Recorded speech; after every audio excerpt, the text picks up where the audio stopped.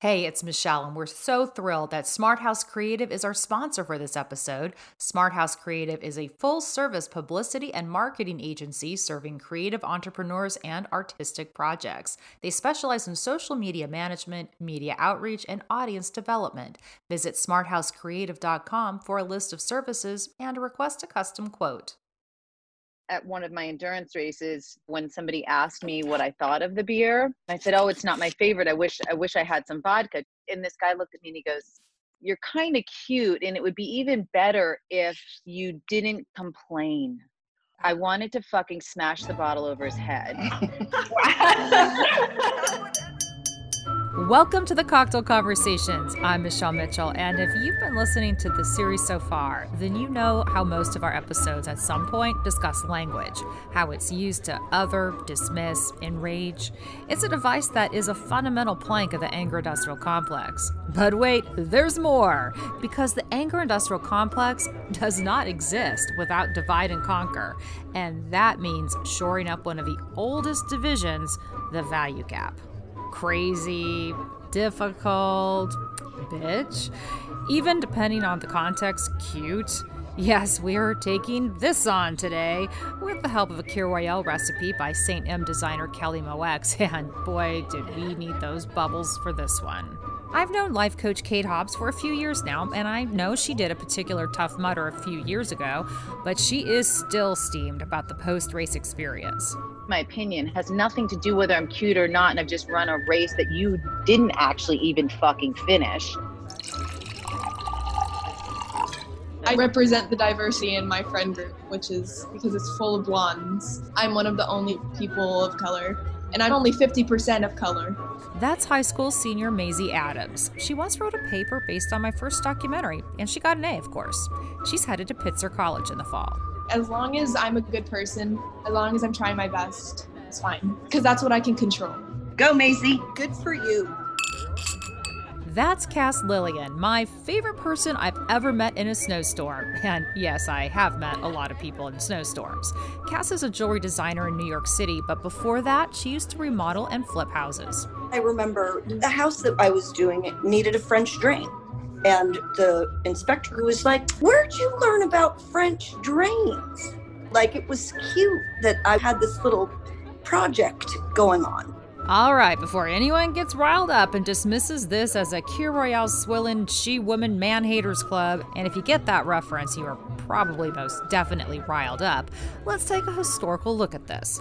The word bitch is pretty new as a common use term. A version of it has been around since Egypt 8000 BC, but it really took off in the 20th century as a direct result of women demanding the right to vote. And the framework for all of this, well, that's why I asked Soraya Chemaly to join us, because she literally wrote the book on it. Rage Becomes Her, The Power of Women's Anger, is a kick-ass, teeth-gnashing read, and if you start underlining, you're never gonna stop. Every page looks like this. Every author wants to see something. I'm telling you. We started right away with how language is used to silence. You start off with a perception of girls who might be sassy, and then all of a sudden they're rude or they're hormonal, and then they're high maintenance bitches, and then they're ugly nags. And those also get ethnicized, so that if you're a black girl or a woman, you don't even have to do anything. You just show up and you're considered angry inherently and unpleasant and domineering. If you're a woman of Asian descent, you're much more likely to be characterized in a minimizing way as passive or sad if you express an opinion or anger forthrightly. If you are, let's say, Hispanic or maybe of Arab descent, the categorization has a lot more to do with being consumed, being spicy, being sexy. And if you're a white woman, you're just crazy. Like, an angry white woman is more likely to be described as, losing her mind, as opposed to having a legitimate reason for saying what she's saying. I think there's probably not a woman alive on earth who doesn't recognize the use of that kind of language to get her to stop talking. I call that getting little ladied. Getting little ladied is exactly right. I was in construction for about 10 years, and my mom was from Kansas, and I grew up with her saying you get more bees with honey than vinegar. I have to say, it gets used against you to diminish your power. The one time that I still am mad about, I used to do owner builder, and I decided to make my job easier. I hired a contractor, and it's stressful, these things. Every single day is money. I know exactly how much money that costs me. And he started another job in the middle of my job. And I said, you can't do that. And we came to an agreement that that was okay, as long as he didn't pull anybody off of my job. And then the next day I go to work and there's 2 guys there, completely inefficient. So he comes back, we have the conversation, and I'm being more bees with honey than vinegar. I want my way. And he said to me, you're having a hissy fit. And I was just dumbfounded. Like, classic gaslighting. But it was like, I wasn't getting angry. I was just calling him out. You didn't do what we agreed on yesterday. The next job, I hired someone that didn't speak English. And it worked a lot better. All he could say was, Cass, that's a good idea. At first I thought, God, he just thinks I'm great. And then slowly I realized that Cass, that's a good idea means I have no idea, but I'm willing to give it a go.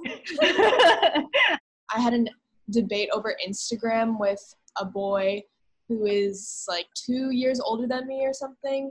I reposted one of AOC's posts because I really admire her. And he slid up and replied to my story and was like, yeah, she's insane. And I was like, well, everyone can have opinions. We have free speech. Like, I didn't want to keep debating with him.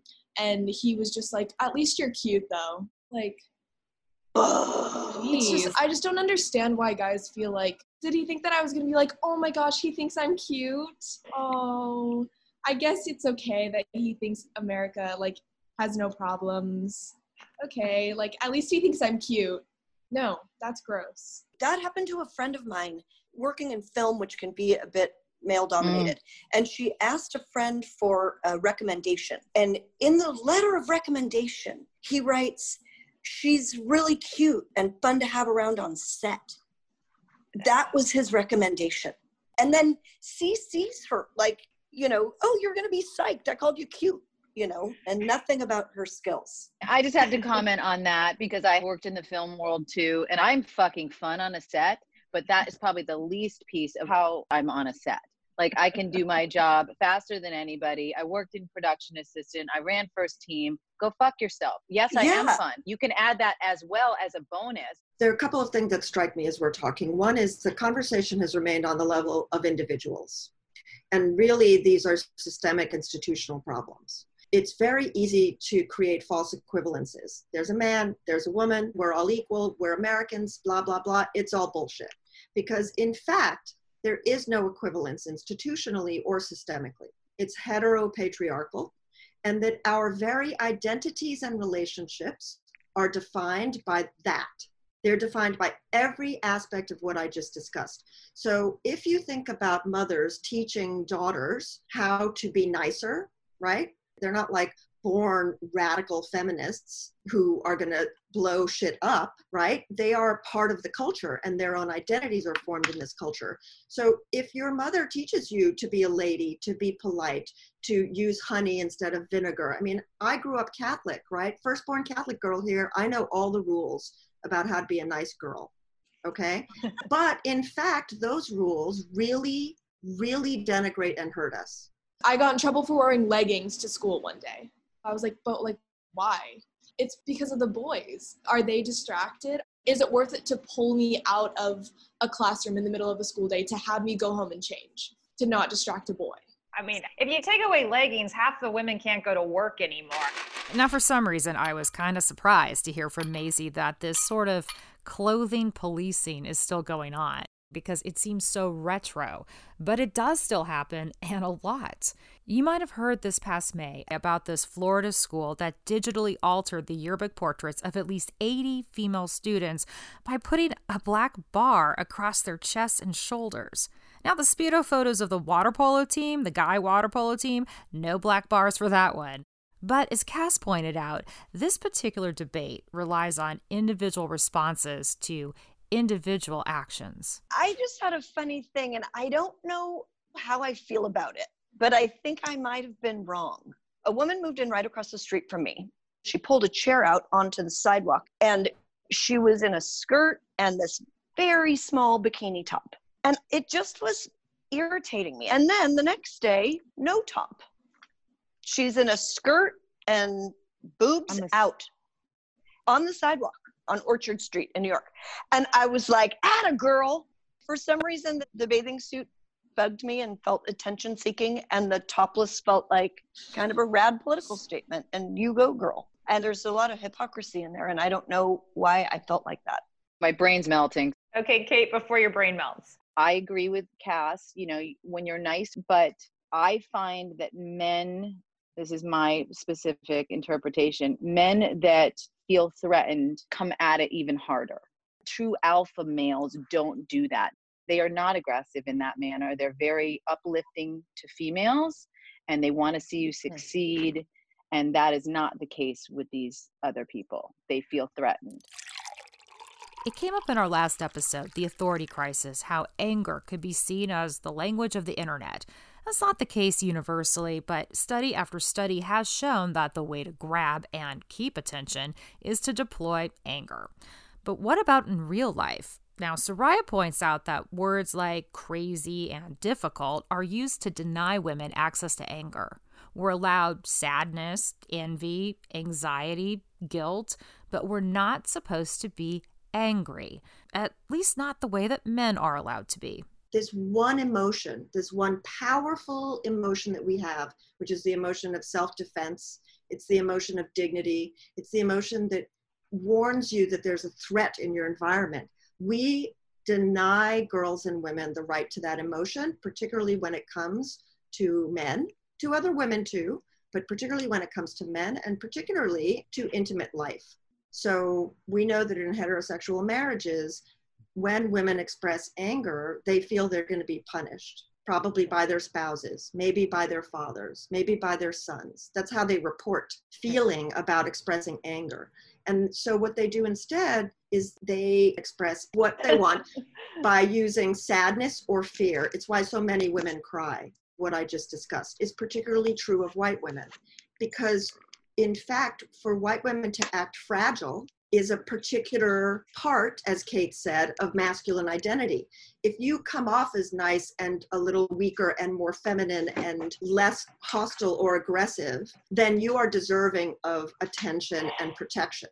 That mechanism of attention and protection is what masculinity is about. Right now, we construct masculinity whole cloth out of women's vulnerabilities. For men to provide and protect, girls and women need to be protected and need to be provided for. So when women stand up in a movement like Me Too or Time's Up and they say, hey, time out, I want to provide for myself and you're not actually even protecting me. I'm getting harassed everywhere I go. I have to navigate rape everywhere I go. What is a man supposed to do with that information? He's like, wait, time out. I was told to provide and protect. That's what makes me a good person and a good man. And so all of our identities become implicated in these expectations around race and gender and our relationships to one another. And those identity expectations can get complicated. I work with men and women, and mostly the alpha female, alpha male is generally who I speak with. And my theory is that there are certain people in each gender that add to, in my opinion, the problem of this. What I'm really talking about is masculinity and femininity. We tend to align the characteristics of authority and leadership with masculinity and divorce it from femininity and actually punish it in more feminine people. Feminine people, even if they identify as men, also suffer the same kind of discrimination because they have feminine attributes. I think that we're all being a teeny bit naive that it's just men that are doing this. I think women do it as well. And it goes sort of from childhood, thinking of how we start to fold sexism and racism into ourselves and our identities in childhood, all the way through the ageism that we experience as elderly women, the invisibility and the erasure being over your prime reproductive age, which is your value to the society, We don't seem to want to connect that with patriarchal cultures that denigrate femininity in childhood and that socialize boys to associate anger and aggression with being good men. I mean, they're all of these very complicated ideas. They're not something that any of us can tackle individually. They really require a mass cultural and societal effort. And those efforts, generally speaking, sometimes scare people. Isn't this a lot about control? I think it's about power. I mean, even, which is why I'm kind of pushing back against the idea that we focus on individual actions. But in fact, what we do is we have to be hypervigilant to it all the time, because it's still that all of these topics, we don't want to use accurate language. We don't want to make people uncomfortable. Cass brought up something that I hear a lot, which is, do we have some sort of call to action?